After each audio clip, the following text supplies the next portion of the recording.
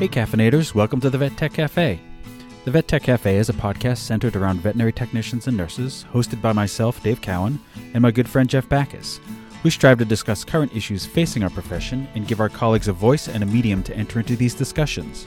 Our guests are experts in the veterinary field that we hope can help our listeners work towards dealing with these issues, as well as coming up with solutions that can lead to change. If you have a question, comment, or would like to be a guest on the Vet Tech Cafe, please contact us at vettechcafe@gmail.com, or you can find us at our website, vettechcafe.com. One thing we would ask of you, our listeners, is to rate and review us on whatever podcast platform you're listening to. We're not exactly sure how or why this helps us, but apparently it does. So without further ado, come on in, grab yourself a cup of coffee, and get ready for another episode of the Vet Tech Cafe. Hello, everybody. Thank you very much for coming back by the Vet Tech Cafe. Caffeinators, we hope we're doing well out there. Dave, how's it going out there?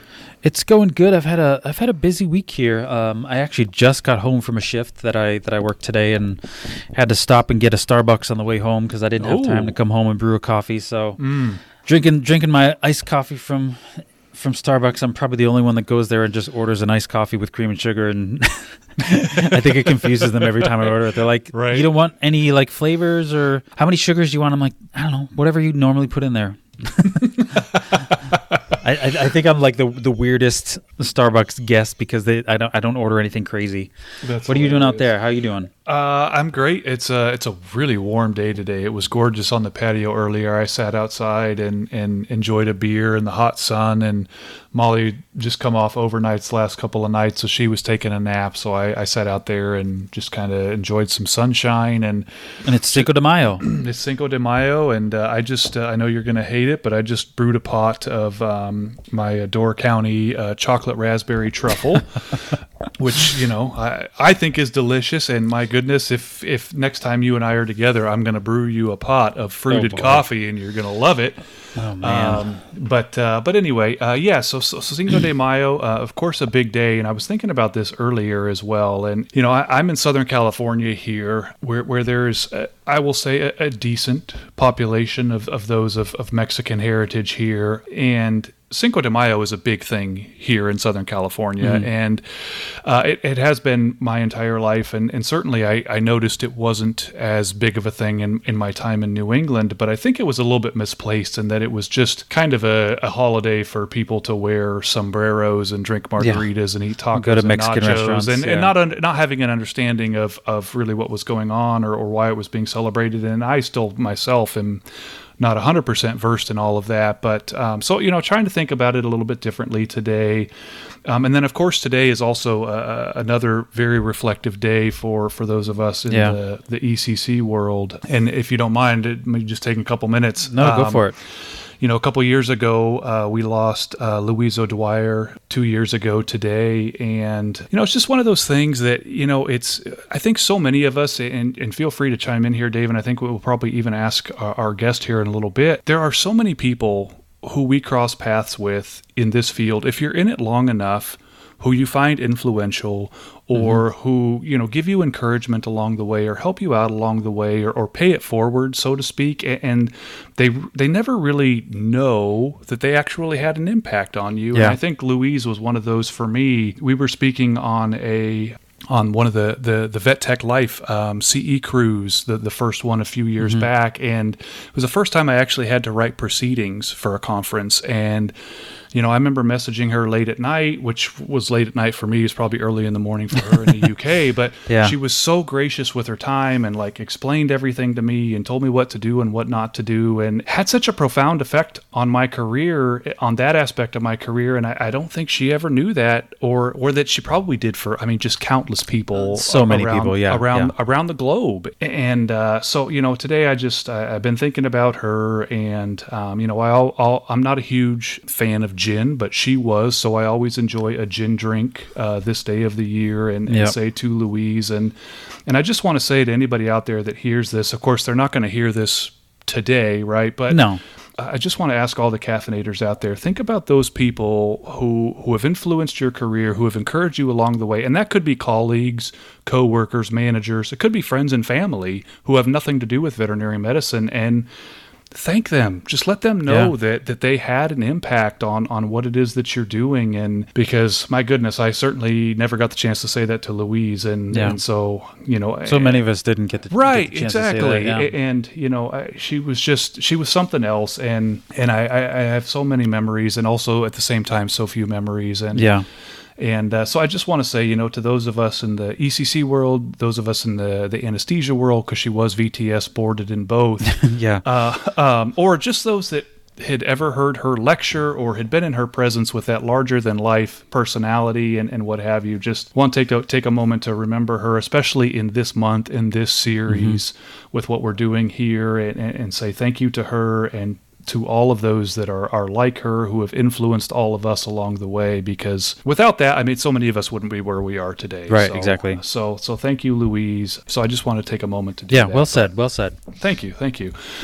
So I'm super excited about today's episode that we're recording too. And, I won't peel back the curtain quite yet, but I think there are so many people in our field who are doing these really, really, really great things, and it's just it's hard to get it out there. It's hard to know what's going on, and to kind of make an idea become a movement, and so on and so forth. Well, just thinking about the mental health issues that we face every day, and right. in our careers, and finally being able to say, this is what I want to do to help out, and she's done that. So right, bravo to her. Yes, absolutely. So I'm really, really excited to bring this to everybody's attention today who might hear it. Of course, Dave, you and I have talked about mental health in the tap room that we did just the other day, and it was a big point of focus for us last year. A couple other quick things to bring to light. I do want to shine a light on Sip of Hope Coffee. We've talked about many times on the show, and their larger. And we've talked with them, we've communicated back with them. They're great people. They're doing great work. Absolutely, and the coffee's fantastic. The coffee is fantastic, and if you buy a bag, you can buy it online and have it delivered to your door. There are resources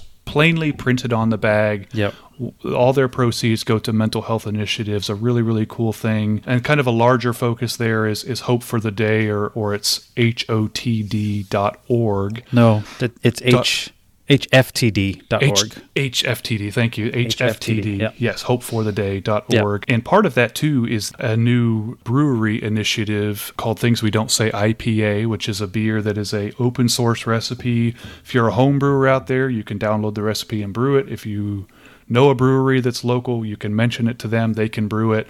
It's an IPA, but it's one of those that is the proceeds are meant to go to mental health initiatives and things of that sort, and a lot of breweries are releasing them this month as well. Yeah, and there's what do we say, hundreds now? When we first looked up, there was maybe 30 or 40, and now there's over 100 that are making this. There's several hundred. So really, really cool stuff. And we talked about this in the tap room too. I think mental health in so many walks of life other than our own is really becoming more of a movement, or more of just a conversation, I guess is a good word, and it's really, really great to see. And then I also I'll shamelessly plug our own relationship with BetterHelp, which is basically like online or almost on-demand counseling. Because you can communicate through text messages and all that stuff. So Absolutely. It's 100% virtual. If you go to betterhelp.com and use the code VetTechCafe, or do betterhelp.com/VetTechCafe, it's 10% off your first month. If you're thinking at all about therapy, reaching out for help, I implore you to do so. And there are many resources available. This is certainly not a one-size-fits-all type of thing, but might be something to investigate for yourself and see if it works. And kind of in that vein, this is what we're going to be talking about today is, I think, just another resource, another way to kind of help wake people up and find resources and utilize resources. So I'm really excited to talk about this. So we have Kelly Deselms coming by the Vet Tech Cafe today, who's a native Californian, moved to the Pacific Northwest in 2016. She's worked emergency or specialty medicine for the last 18 years. And Dave, I think like you and I, though we've never really said it before, she was around when compassion fatigue was the flutter of a butterfly's wing, as she says. But she's embraced mental health and for what it is, and helps to guide new and old technicians to address it and embrace it, really, in order to survive in this field. And I think that's a huge reality for so many of us. We've talked in many episodes, there is a shelf life of veterinary technicians technicians, and I think this is a huge reason why. Yep. And the more we can talk about it and bring awareness to it, the better. And so we're going to talk about something called Code Pineapple tonight. We'll let her, explain and address exactly what that is and talk a lot more about that tonight. But Kelly, I'm so excited for you to come by the Vet Tech Cafe today and talk to us about all this. Before we start, what can we get you for a cup of coffee? Ooh, anything white chocolate mocha, ice, Oh, there you go. everything. And not sugar-free. That's blech. Sugar-full. Okay. Sugar-full white chocolate, hot or cold. And you were white saying mocha. before we were recording that you like a little splash of coffee with your cream. Is that right? Yeah. Yeah, just, put about good 8 ounces of cream in there, and then just a little splash of color. A little drizzle of coffee in there. Yeah, Perfect. We can make that. I love it. So as we kind of start out here, one of the things that we always ask our guests is to take us through their career path. So if you don't mind, just take a few minutes and what got you into vet med, kind of where you started out, some of the major stops along the way, and up to what you're doing right now, and then we'll kind of jump off from there. Oh God, I don't know if we have time for all that, but Oh, we got time. Yeah, we got time. We got 18 time in years. editing. Oh, that's true. Okay. They're like, whoa, Kelly, shut up. So my decision to get into vet med started, I was in the 4th grade and I went on a field trip to UC Davis with our 4-H group. And I walked into the equine hospital and said, done. Like, that's it. I saw the tables that they... Sold. Yeah, that they strapped a horse to and then laid down. I was like, yep, this is me. And went all the way through high school with that as my goal, got to college and went by to volunteer at, or just kind of like shadow a job at a vet clinic. And it ended up being emergency because being in school, I could only do stuff after class. And they ended up hiring me as a receptionist who didn't even know that there were breeds of cats. I was really freaked out that this cat came in with bilateral ear hematomas. And I was like, oh my God, this poor cat. And they're like, dude, that's a Scottish fold. I was like, what's that? They're like, look at the poster, dude. So, That's great. yeah, started out little. And then, being in that emergency clinic, I made the realization, well, doctors just look at the patients and they cut into them and then they sit around doing a bunch of paperwork. I don't want to do that. So then I made the decision to switch to being a technician. I didn't even know what a RVT was at the time. No one ever talked about that in any career counseling. It was an interesting transition, and I was very lucky that the college that I was going to, which was Cal Poly Pomona. Woo-hoo. Yeah, I went there. Really? Yay! Yeah, I did. Sweet. So they just took over having a tech program that used to be half and half Cal Poly and half junior college down the street. And they brought the whole program over to Cal Poly. So I got to graduate with a BS in animal health science and AVMA approved, got to take my test, and then stuck around in emergency down there for a couple years and moved up north, ended up in a giant specialty GP emergency hospital. And that is where I discovered mental health.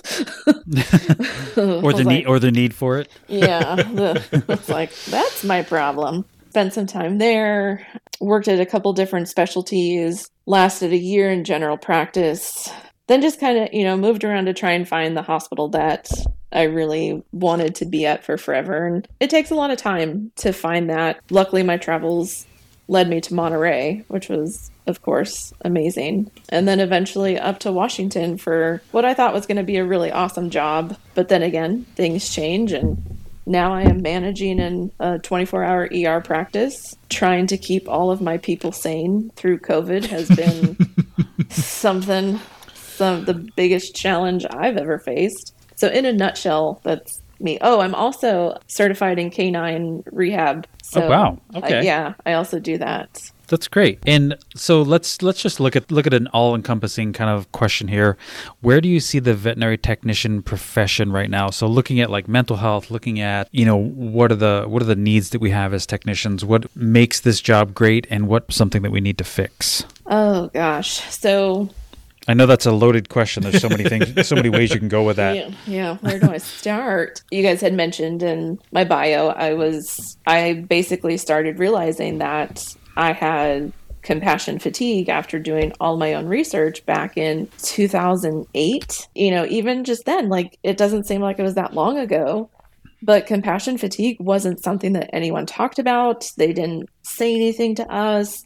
Burnout was not a thing. It was just like, oh, what's your problem? Like, I'm like, well, I don't know. Like, I don't know why I'm crying, but continue with rounds. It's okay. I'll just be over here. It's fine. I'm really, really proud of the field that mental health and awareness has grown so much. I'm just very, very sad that it has had to. And you guys really killed me bringing up Louise O'Dwyer. Like, yeah. I just crumpled when I heard that, like, about it, when it happened. And I was just like, what in the world? Like, I only got to meet her once, and I think I just like stared at her open mouth, like, oh my God, you're Louise. I love you. And then just listening to her talk with her accent. I'm like, my gosh. I'm done. I know. Yeah. There were so many things that she said as a speaker that, as a Brit, just as her normal conversation, that we just couldn't get away with, and I can't repeat them on air, but they were just they were just part of her normal lecture, and I just. Oh, yeah. Wow, we're going to have to find some backdated footage then.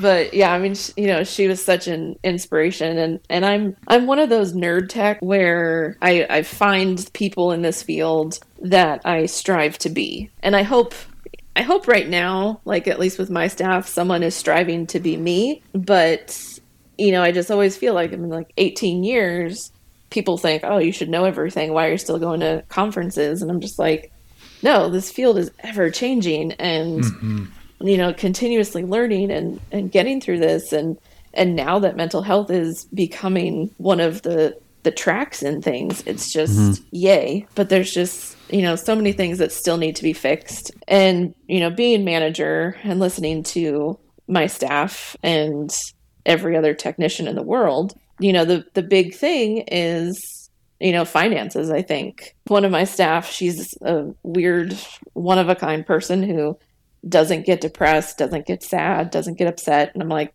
go away. I'm just like, I don't need that energy here. you suffer like the rest of us. But she's just like, I don't understand what people get depressed about. Is it like the euthanasias? And I'm like, no. Especially working ER, there are very few euthanasias that get me down because I don't think they're necessary, because we don't do those. If we do a euthanasia, we are helping something to not suffer. Mm-hmm. So that has never bugged me. The patients that do get to me are the ones that people are holding on to that really should be let go, that continue to suffer. Mm-hmm. But still, at the same time, I've always worked with people who are really good about explaining it to clients that we don't see that many. But the big thing is all the stressors in life, going home and living paycheck to paycheck and having to have a second job or having to have 2 second jobs. For me, that's the most stressful part. And also, there's definitely stuff in clinic, like clients being evil, especially this last year. Everyone started out so great and understanding, and now they're throwing things at us or honking at us. But, it's all that home life, taking stuff home, and, oh, that parvo puppy was so sad, or that hit by car was just, so rough. Or, God, my coworkers are going through this, and I'm having all this home stuff that I can't do because I don't have the finances, or I don't have insurance coverage, or all these things. And I know it's a really hard thing to fix, especially, at a state level, let alone a national level, of changing those things. I really kind of hope that the more corporate conglomerates that come out and take over our practices will start to, think about that more for their people, of paying a decent wage, of providing benefits that actually benefit their employees and make them stronger and more resilient. But so far, it's not looking like that. We try very, very hard to make sure our people are making a living wage, and yet it's just not enough. There's a livable wage, and then there's a comfortable wage. Yeah. Yeah, absolutely. So, that definitely is affecting things, and, seeing people come in and out of the field. It's sad. I grew up in the field where, it was, oh, you're a technician. Oh, yeah, because my husband makes all the money. And I just do this for fun. And so I think it still kind of technically has that weird stigma, like this is just the second income. And I'm like, well, this is the only income. Yes, I'm single, everybody. just gonna throw that out there. Vet Tech Cafe podcast and dating app. Oh yeah. Hey, opportunities, guys. Right. Well, and I think to your point, I've been saying this for a few years now, is that we have to stop referring to this as a job and refer to it as a career, because a job is something expendable. It's something you need, but it's something you can just get another one. Right. A career is something that you put time and effort and dedication into. I think that's another thing that we need to work on, is referring to this more as a career as opposed to just a job. Yeah, and I think that's one of my biggest pet peeves is when people come in and it's just like, that's not my job. This is my job. And I'm just like, okay, I have a freaking 4-year degree. I have these letters behind my name. I've been in this field. I've been over here. This is a career. This is a career choice. You put everything into it that you want to get out of it. And so if it's just a job, there's the door. I want people that are going to be dedicated to this. And it's getting harder and harder to find those people. So, I have to lower some of my own soapbox a little bit. But, it is something that you really do commit to. And I think, one thing that actually, as we've kind of been talking, of thinking about it is, here I went to a 4-year college. That was, 2005, 2006.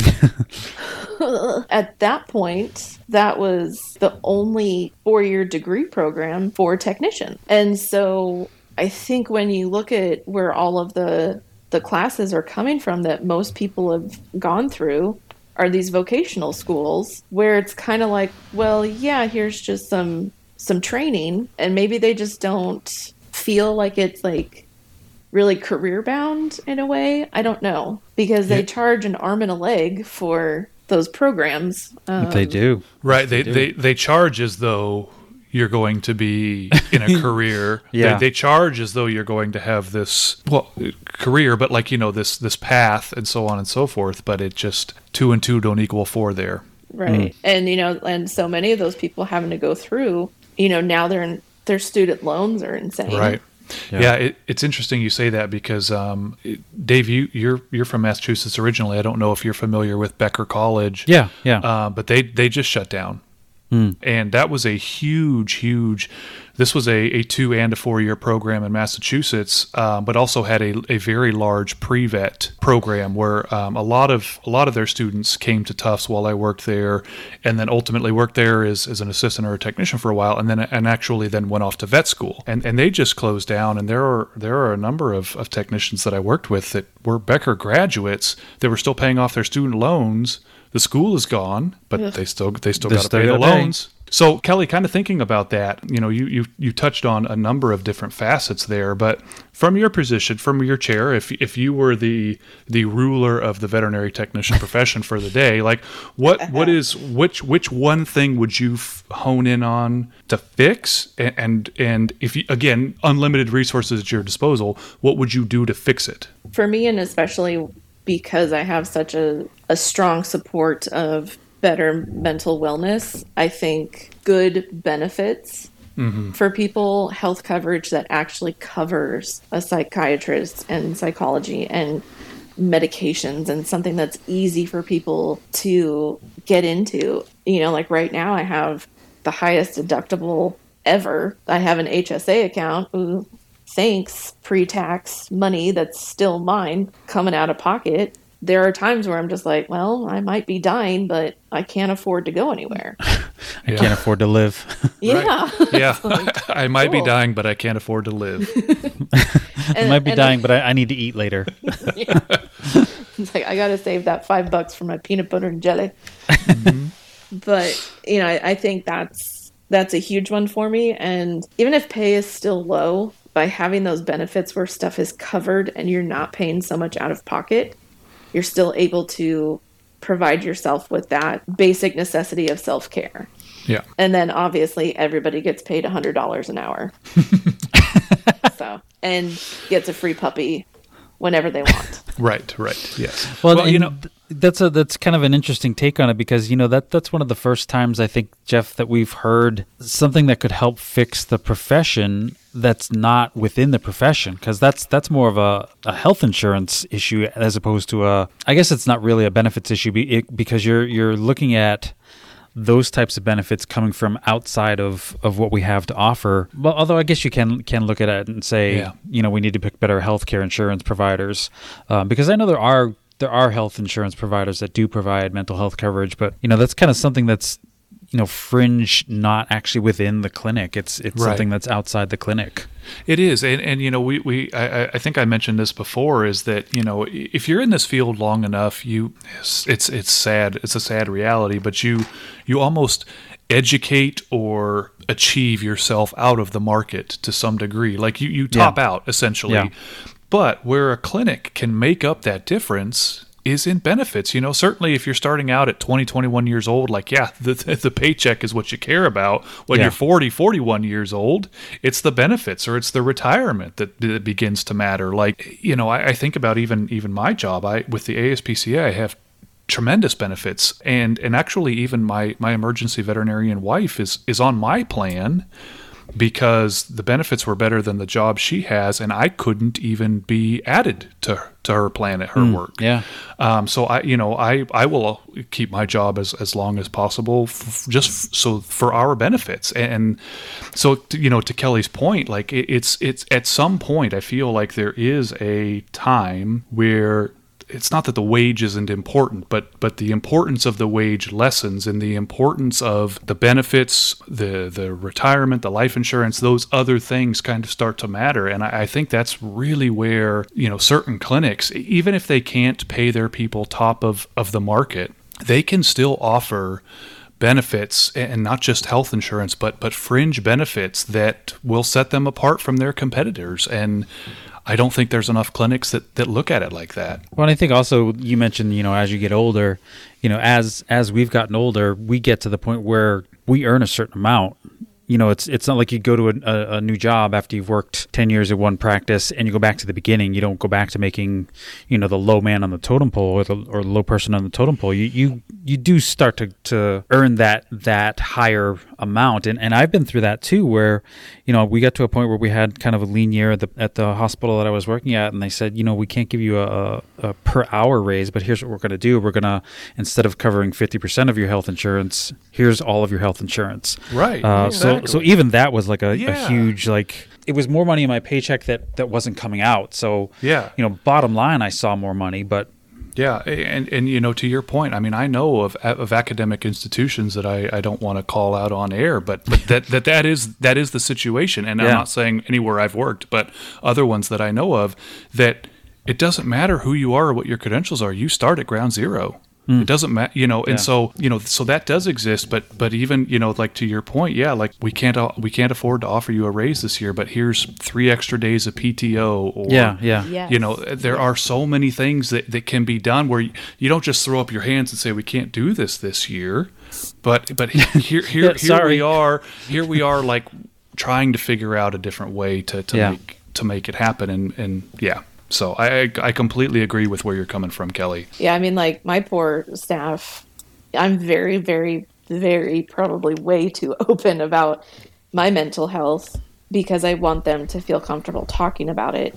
Mm-hmm. And what has kind of made me happier because of that is that more people are just coming to me, and instead of saying, just calling in the next day, they'll just be like, Kelly, I really need a mental day tomorrow. And I'm like, dude, fine, do it. Yep. Like if you can't find coverage, I will, at least work half the shift for you or something. But yes, please, if you feel you need that, take that day. And so, obviously if they're going to abuse it, then no, but they know not to do that. Yeah, there is that inherent risk of somebody just saying, you know what, I think I want a mental health day and I'm going to go to the beach, which, I mean, if you need that mental health day. Yeah, if you need that, you should do it. But if you're just going to be doing that every other week, that's kind of not the point of it, and you don't want to abuse the system. Right. So exactly. You kind of touched on a little bit of the answer to this question, but why is mental health so important to you? You mentioned that you discovered the need for mental health at one point. Was there something that triggered that made you say, this is what I need to do, and this is how I need to take care of myself? Why are you here today? I guess talking on our Mental Health Awareness Month episode that brought you to the forefront here. When I finally figured out what my problem was and why I couldn't get out of bed and why I didn't have any desire to do anything, I had started talking to a behaviorist and a psychiatrist and realizing that, I've had anxiety my entire life. Even going back to, I was a kid in 4-H and showing my horse. Every night before, I would never sleep. And then I'd sleep an hour or two, get up really early, get everything together. We'd get to the horse show and I would just start crying. I don't want to be here. Oh my God. Blah. And my dad would yell at me we got up this morning. We paid for this. You get in there. And I'd go in. I'm and the first class is always showmanship for non-horse people, where you just walk your horse around in a circle and look pretty. And you're walking next to them. So it's the only class you are not on a horse. And not to toot my own horn, but I was really good. And I have buckles to prove that I was actually very good. And so I'd go in and I would most of the time win the class. And I'd come out and I'm like, oh my God, yay, this is so great. My dad would be like, nope, you don't want to be here, get in the truck. And of course I'd break down crying again. And then we would stay. But literally every horse show for a good 3 or 4 years, that was my anxiety coming through. And of course, as a kid, I don't know what that means. And with my parents of being baby boomers, they don't, mental health, that doesn't exist. What's depression? So talking through that, and so I started getting treatment at that time, but I was still, suffering with trying different medications, still feeling this way. Tried to explain this to my HR, but then they decided to fire me. Goodness. Yeah. And, that just really hit me. I was like, well, wait a second. Not to compare myself with another coworker who just got diagnosed with cancer, but you're adapting for that illness. Why won't you adapt for mine? And why does that, she get to stay and I don't? And, obviously not trying to compare depression to cancer, but at the same time, they're both illnesses. They're both illnesses that we did not choose. Right. And also just thinking of what could possibly be worse for someone with depression or anxiety is to just say, you know what, get out of here. It's almost like taking the person with cancer and saying, guess what, you're going to be taking more x-rays. Yeah. Right. Yeah. And you're going to be working with all the chemo drugs because exactly, you're used to it, right? Yeah. Ugh. Yeah. Terrible. So that was, I wasn't happy at that position. So it wasn't so much that I was absolutely thrown into a tailspin of being fired. I was more mad at the reason I was fired than the fact that I was fired. Mm-hmm. And that I didn't have another job lined up. Luckily being the veterinary world, still being short-staffed way back then, it was easy to get another position. Right. Yep. But that was what really triggered me with the rest of how I dealt with my own mental health and how I, tried to help others kind of see where they were coming from. And they would, start explaining something to me and I'm like, hey, I think you really need to look into this. And they would actually listen and be like, oh my God, that has helped so much. I'm like, cool. I think lately, the next time that it hit me really, really hard, I really needed to seek help to deal with it, was moving up to Washington. I was so excited to to get this job and move up here. And I felt like a total adult because they flew me up and I was like, oh, I've made it. I feel like a lawyer executive or something. I don't know. Like it's so cool. So I move all the way up here away from all of my friends who are basically my family in this field. Let's see. So I started the job end of February. Middle of April, my heart dog got diagnosed with cancer, and I was studying for my VTS in ECC. Well, the year before I had done my application for the VTS, and I was working on my CCRP. So I got my CCRP in December, and then that year, I was studying for my test. So June, I lost him. I thought I was going to have him at least through IBEX so we could study together and everything. So in June, it got to the point where I'm like, well, this isn't fair. Like, I'll stop being selfish. And so then, of course, studying just stopped, and I went into a huge tailspin of depression and sadness. And so, sought out help, got some help. And then the last couple of years of just realizing, sorry to people who might be listening from the Pacific Northwest, but y'all aren't the friendliest people sometimes. And it's really hard to, make friends, and especially in this field, to make friends outside of work is so hard. And so I don't have my people here. So all of my California people I reach out to not as often as I should, but just to talk and chat and visit. And it's just that realization, like, God, I feel so alone here, whereas I was in the same situation there, same field, living alone, having my dogs. But I felt so more a part of things because I had that tribe of people. And I know that right now, being in management, I can't be best friends with my staff because I can't show favoritism. So that just makes it really hard. And so this last year got really bad, where instead of just kind of thinking suicidal thoughts, I started planning. And that scared the living crap out of me. So... Code Pineapple became a thing. And I guess before we talk about Code Pineapple, let's take a little break here. Yeah, absolutely. And we will meet back and we'll be right back. Continue this discussion. And we're back. Thanks, everybody, for sticking around here. We're talking with Kelly Deselms today. So, Kelly, you mentioned just before the break Code Pineapple. How did it start?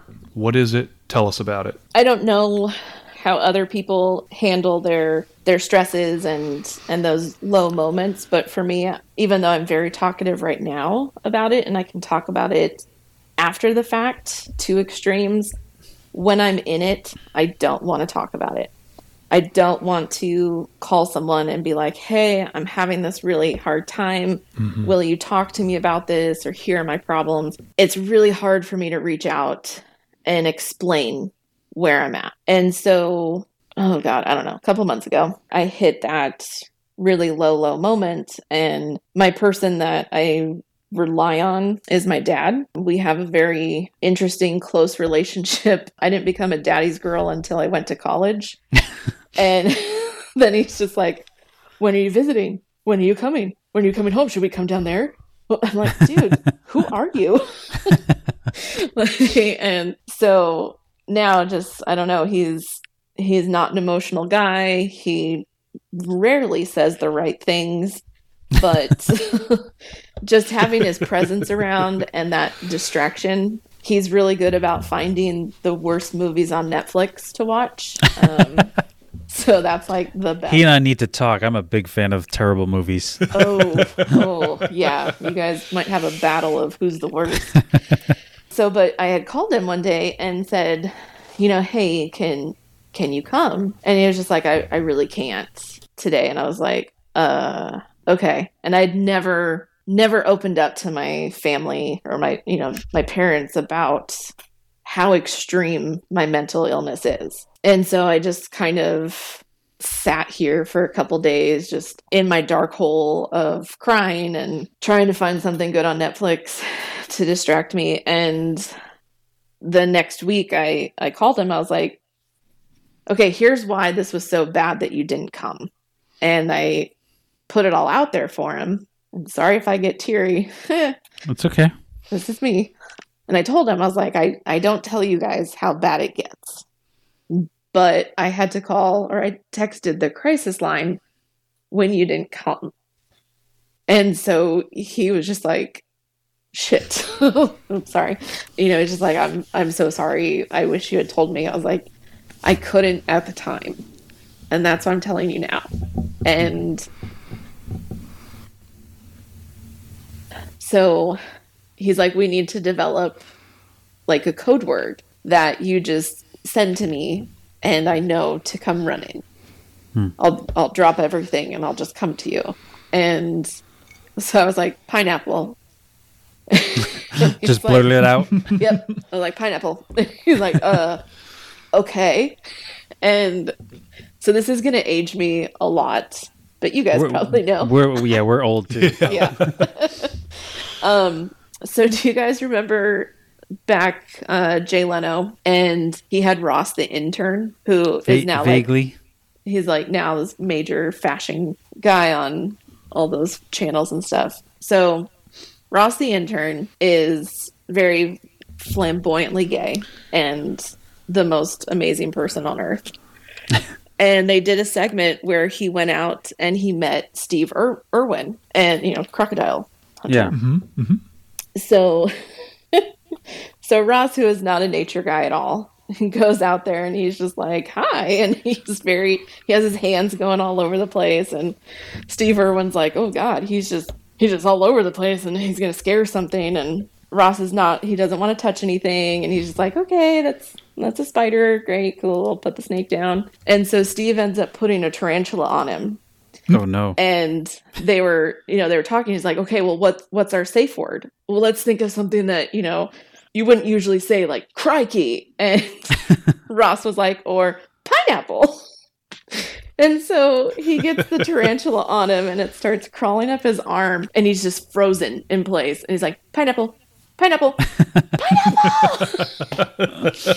So that has always stuck with me. It's one of my favorite clips ever. And you can barely find it anywhere anymore. We'll have to try and find that and post it on the page. I think I did finally find it, and I posted it on the Not One More veterinary support staff site. Oh, excellent. So that's where pineapple comes from. Then, also with all the wonderful emojis, you can just send an emoji of a pineapple. We started using that, and he was really cute. He would send me pineapple, don't come, just need to vent. And so I knew, like, okay, my parents are having issues. And I've used it a couple times as, like, a true pineapple moment. I, text it to him, at 6 a.m.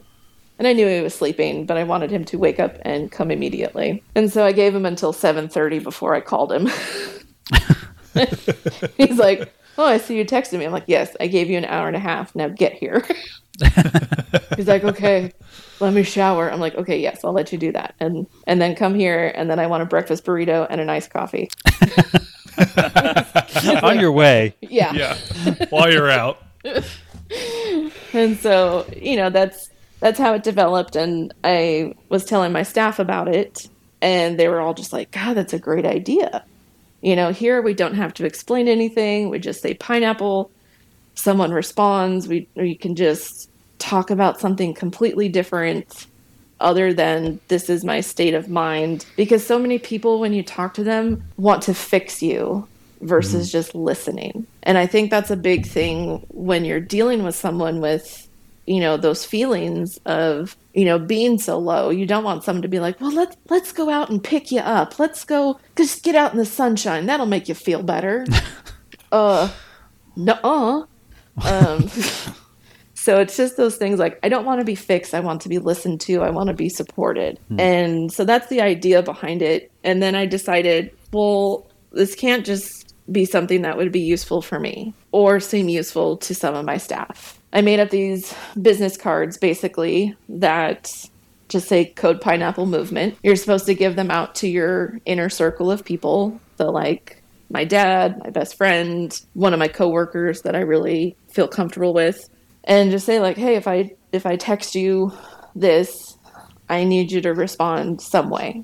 Text, phone call, showing up at my door. Just, I need your support.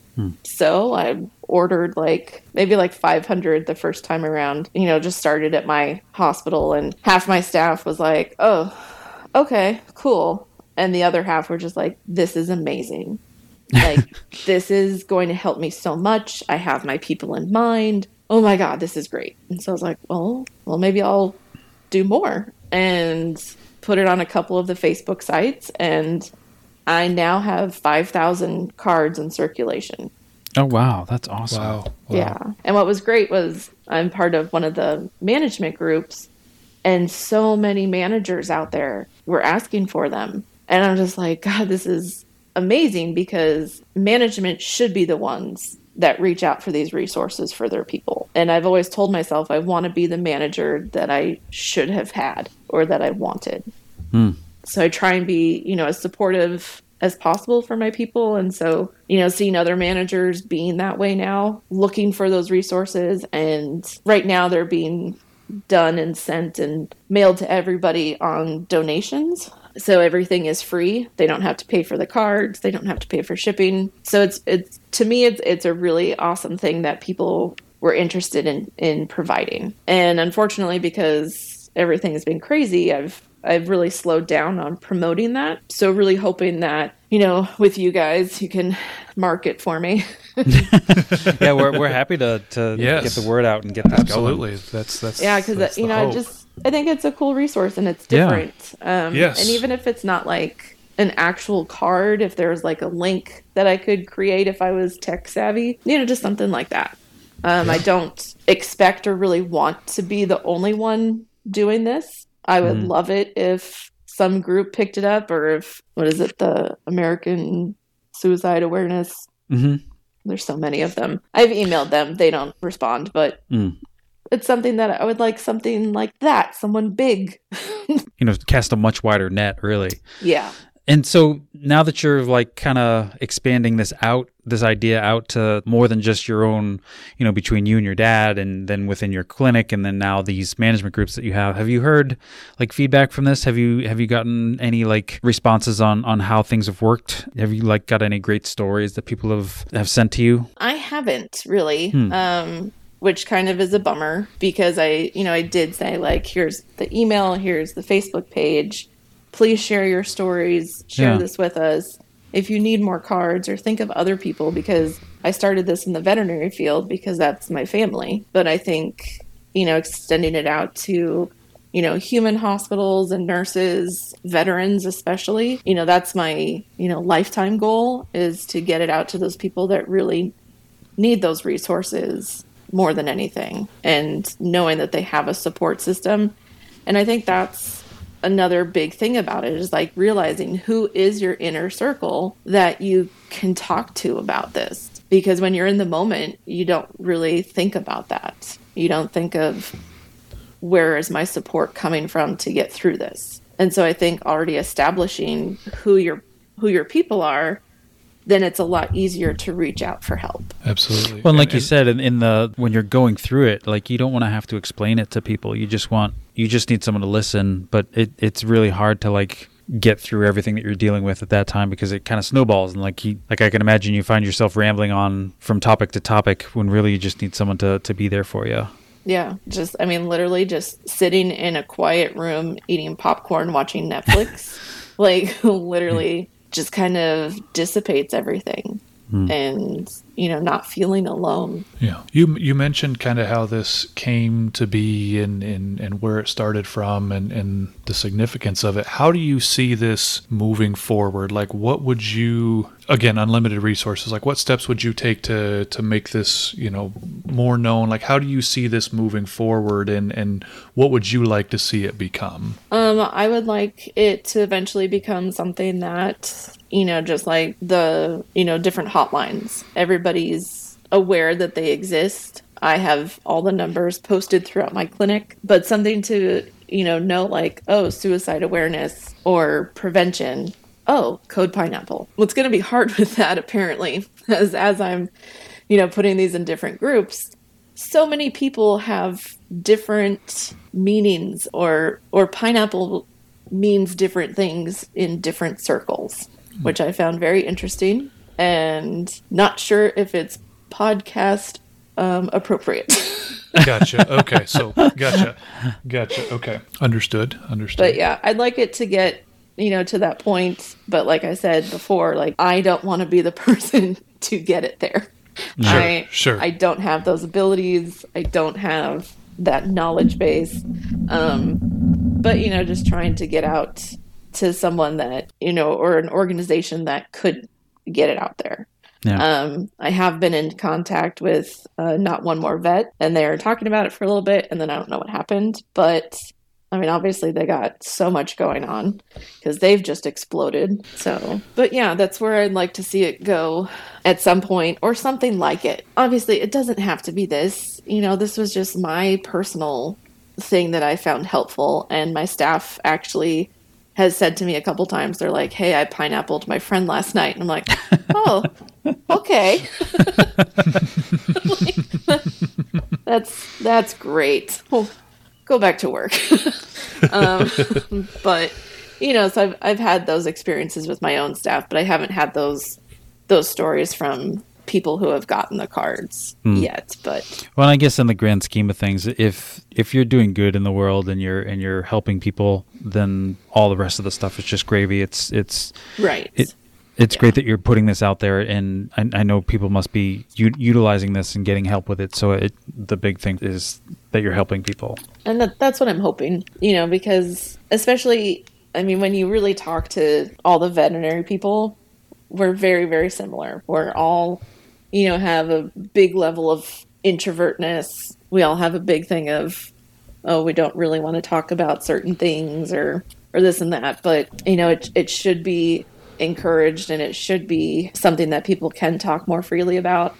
And I think these younger generations are definitely accepting of that more. Mm-hmm. And so I think, that's the whole reason that the field has changed in different things that are being offered. But there's always more that we can do. And the way that people learn differently, they feel differently, they're going to use different resources differently. Like for me, I'm not going to call a crisis line because you're not going to hear me through my tears. So texting was my choice that day. Personally, for me, it wasn't really helpful, but it's because I needed something else. So, thinking of this, and I've pineappled my friend, and it just maybe that shouldn't be the slogan.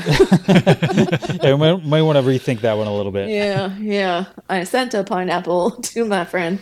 And then, we just talked on the phone about stupid stuff for 20 minutes. Yeah. And, it just got me immediately away from that dark space. When it comes down to it, it's that final moment that either sends you over the edge or pulls you back. And that's all I want someone to have, is a resource to pull them from that edge. How do you manage your own mental health? I know we've talked a lot about this tonight, but how do you manage your own issues and if you can't get help with your code pineapple, how do you manage your own mental health? Well, honestly, not well. Okay. I have used BetterHelp. I actually really liked that platform, being able to have those virtual face-to-faces, and having the ability to email and text all the time was really nice. Again, being a technician and not, having all the funds for that is difficult because insurance doesn't, or at least my insurance doesn't go for it. And then again, coming out of my own pocket from my HSA to pay for it can be rough. Because it doesn't take much for that to dry up sometimes. Yeah. Yeah. It's like 1 month there is half of my, HSA that I take out for the month. So, I've tried that. I'm on a very nice cocktail of medications. I do enjoy TV. Just gonna say it. I'm a Netflix bum, and that's fine. I've accepted that. Hey. But my nerdy side, I enjoy crafting. So I make epoxy tumblers with as much glitter as I can possibly get on there. You need to talk to my wife. That's a new hobby of hers as well, is epoxy and glitter. Oh, yes. Oh, man. Yes, and with 2 kittens in the household, you can imagine how well that's going. Yeah. That's, I am rehabbing a raccoon. Oh. So let me tell you about that. That's a whole other podcast. But him walking around in glitter is... Oh, man. Oh, dear. Oh, boy. I like walked into the kitchen. I'm like, why is it so shiny in here?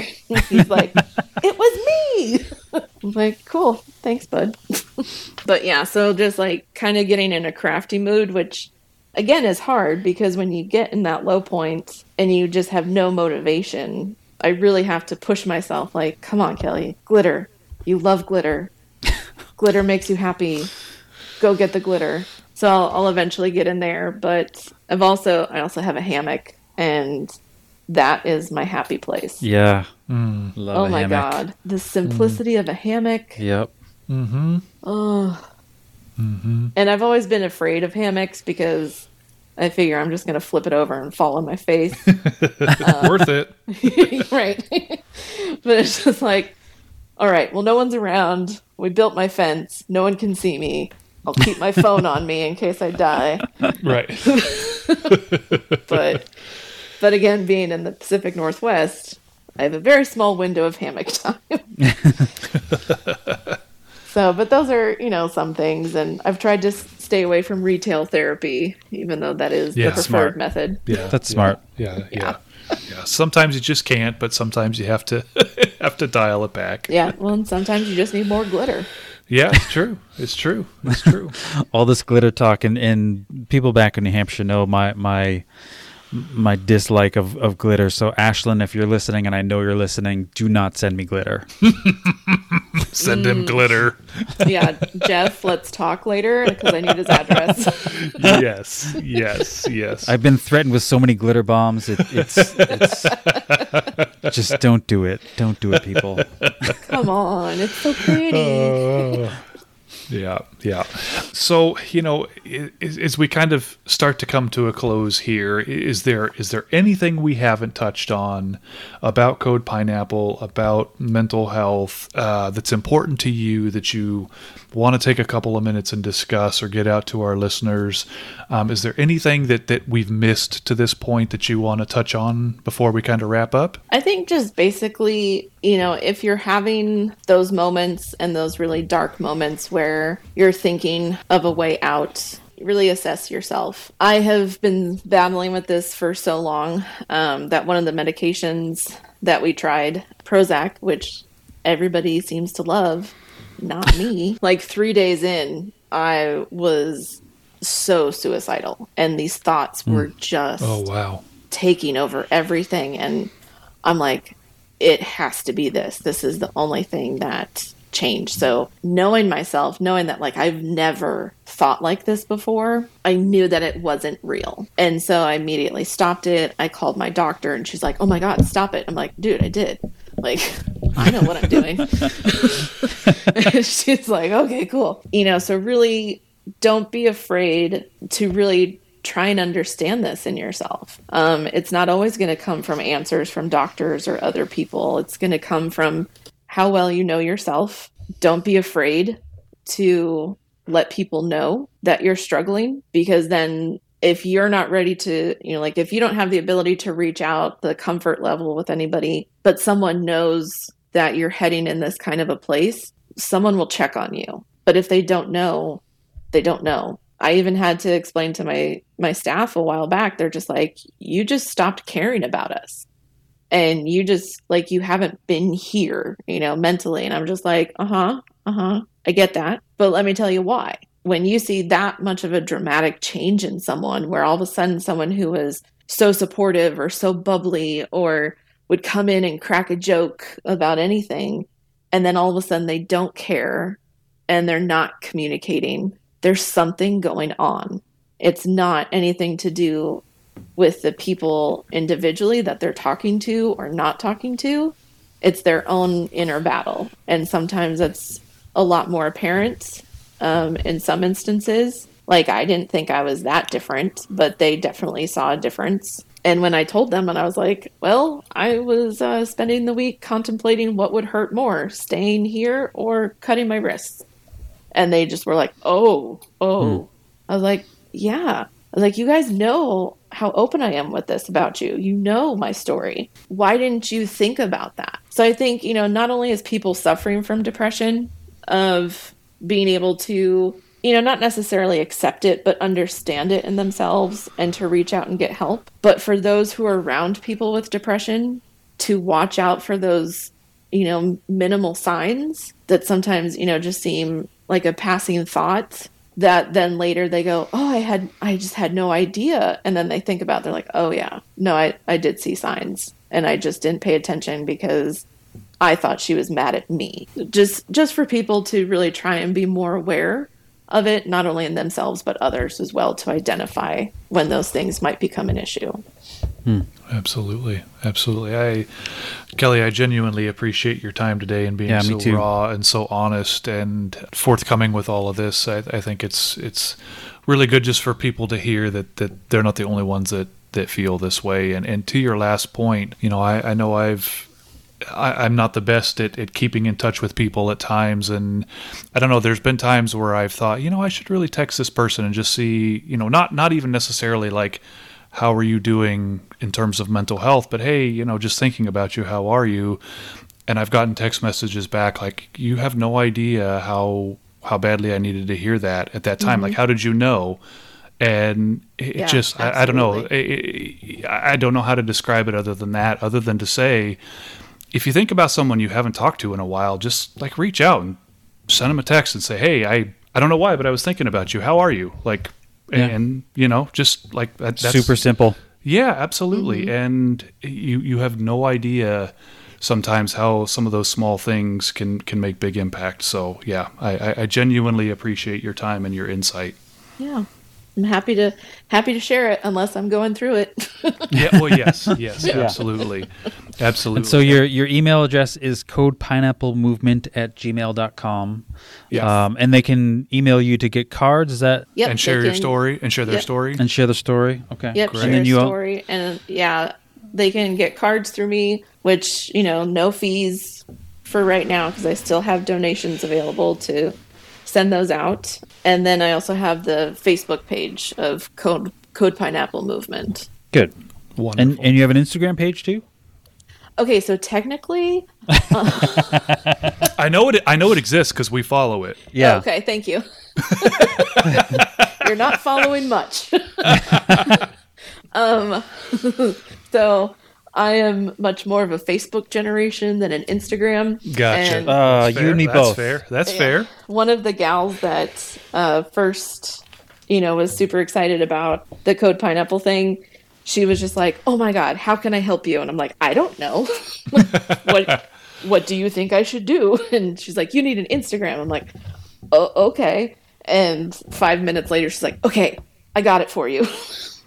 Well, I was like, wow. One thing I would say, if you do the Facebook, if you have a Facebook page and you do the business suite, you can link your pages together so that you can just check a box and it'll post to both. Oh. That's how Jeff is I the one do that it. handles that. I don't know how to do anything like that. It was life-changing. All right. Well, let's have a meeting about that. Yeah. Good God. Here, I'll just give it to you guys. You guys just, We actually talked to our last guest about giving it to them. Yeah. So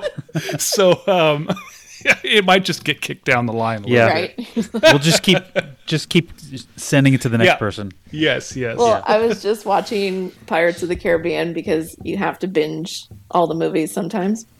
And one of the scenes is like, all right, watch the boat. And they turn to the next one. Watch the boat. Turn to the next one. Watch the boat. And ends up being the guy with the parrot that can't talk. And even the parrot leaves him. I was like, yep, that's what we're doing. Just pass it on down. Yep. Kick it on down the line. All right. Well, I think that's about all the time we have for today. Yes. Well, thank you so much. We have one final question. We're not going to let you off that easy. Yeah. And these questions are tailored to you, so we're going to pick one here. Okay. I think the first one, Jeff. I think so too, and I have a very strong opinion about this one, but I will let you fire We will away. get to our opinions. Yes. Okay, all right. I'm scared. These questions again were picked with you plus or minus pineapples in mind. Okay. All right. Your Vet Tech Cafe Would You Rather question. Are you ready for it? Uh-oh. Yes. Okay. Would you rather have pineapples or anchovies on your pizza? Oh, pineapple. Okay.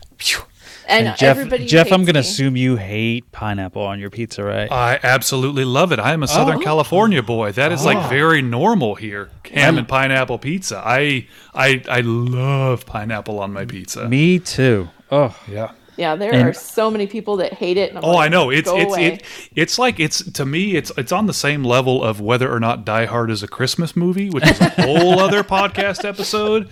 But yes, it is. Yes, it is, of course. But pineapple know on about pizza. that. Pineapple pizza is very, very divisive. it really is, yeah. So I'm glad we're all on the same page here. You know what I like to do? Here's what I like to do. I like to get the Hawaiian pizza, but you add jalapenos to it.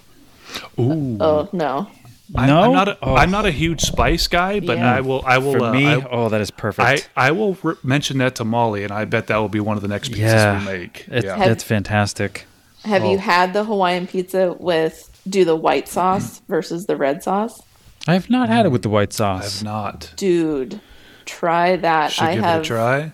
I have totally changed everyone's opinion at work of how to eat the Hawaiian pizza. All right. In all this pineapple pizza talk, we've just lost half of our listeners. Yes, probably. Well, it was a good half to lose. I was going to say it was the right half. No, I'm kidding. Maybe that could be a Facebook post. Yes. Spout out your opinions on pineapple pizza. Oh boy, yes. Well, Kelly, thank you again so much for your time and for talking to us and helping us understand code pineapple and why it's so important and where it comes from. And we genuinely, appreciate your vulnerability and putting yourself out there and sharing your story. And because I think, I made a post today about Louise and how Kim, Dave, on our episode with her last year, she said Louise O'Dwyer's story was her story. And I think that story that Kelly shared is so many of our own story. And it just, I think the more that we talk about it, the more that we hear it, the more we identify it in ourselves. And then the more we can actually start to act and make change and improve. So I genuinely appreciate it. Yeah, I'm happy to share it because, especially right around when I got the cards, like right before the cards got delivered to me, I think we lost another veterinarian. And I was just like, oh my God, what if I had just gotten this a week earlier, a month earlier? Right. Just something, So that's, another reason why it's so heartbreaking is the amount of people we're losing and just trying to help as many people as we can. Yeah, understood. Well, I think that's a good way to end it there. All right. Thank you, Kelly. Yes, thank you so much, Kelly. Caffeinators, we hope you guys are well. Please take care of yourselves and please take care of each other. Yep. Check in on your friends, check in on your colleagues, check in on your family. Just ask them how they're doing. Just send that text, make that phone call. This day and age, most people don't answer, but leave a voicemail, something. Just reach out and say, hey, like, how's it going? You have no idea how much of an impact that can make. So, so Kelly, thanks again. Dave, it was great chatting with you as well. And look forward to having another episode soon. Bye, guys. Bye, everybody. Hey, Caffeinators. We would like to thank you for listening to the Vet Tech Cafe podcast today. As you guys are well aware by now, we often talk about difficult issues that face our profession, and we chat with colleagues and leaders in our field who have strong opinions of these issues. Those opinions expressed by either Dave and I as the hosts or those opinions expressed by our guests are their opinions alone and do not represent any other person, any other business or institution or any other entity with or within the scope of veterinary medicine. If you have any questions relating to this, please feel free to email us at vettechcafe@gmail.com. You can check out our website, vettechcafe.com, and please, whatever podcast form you're using to listen to our episodes, like us, follow us there, like us and follow us on Facebook and Instagram. And lastly, have a great day, Caffeinators. You guys are awesome. Bye, guys.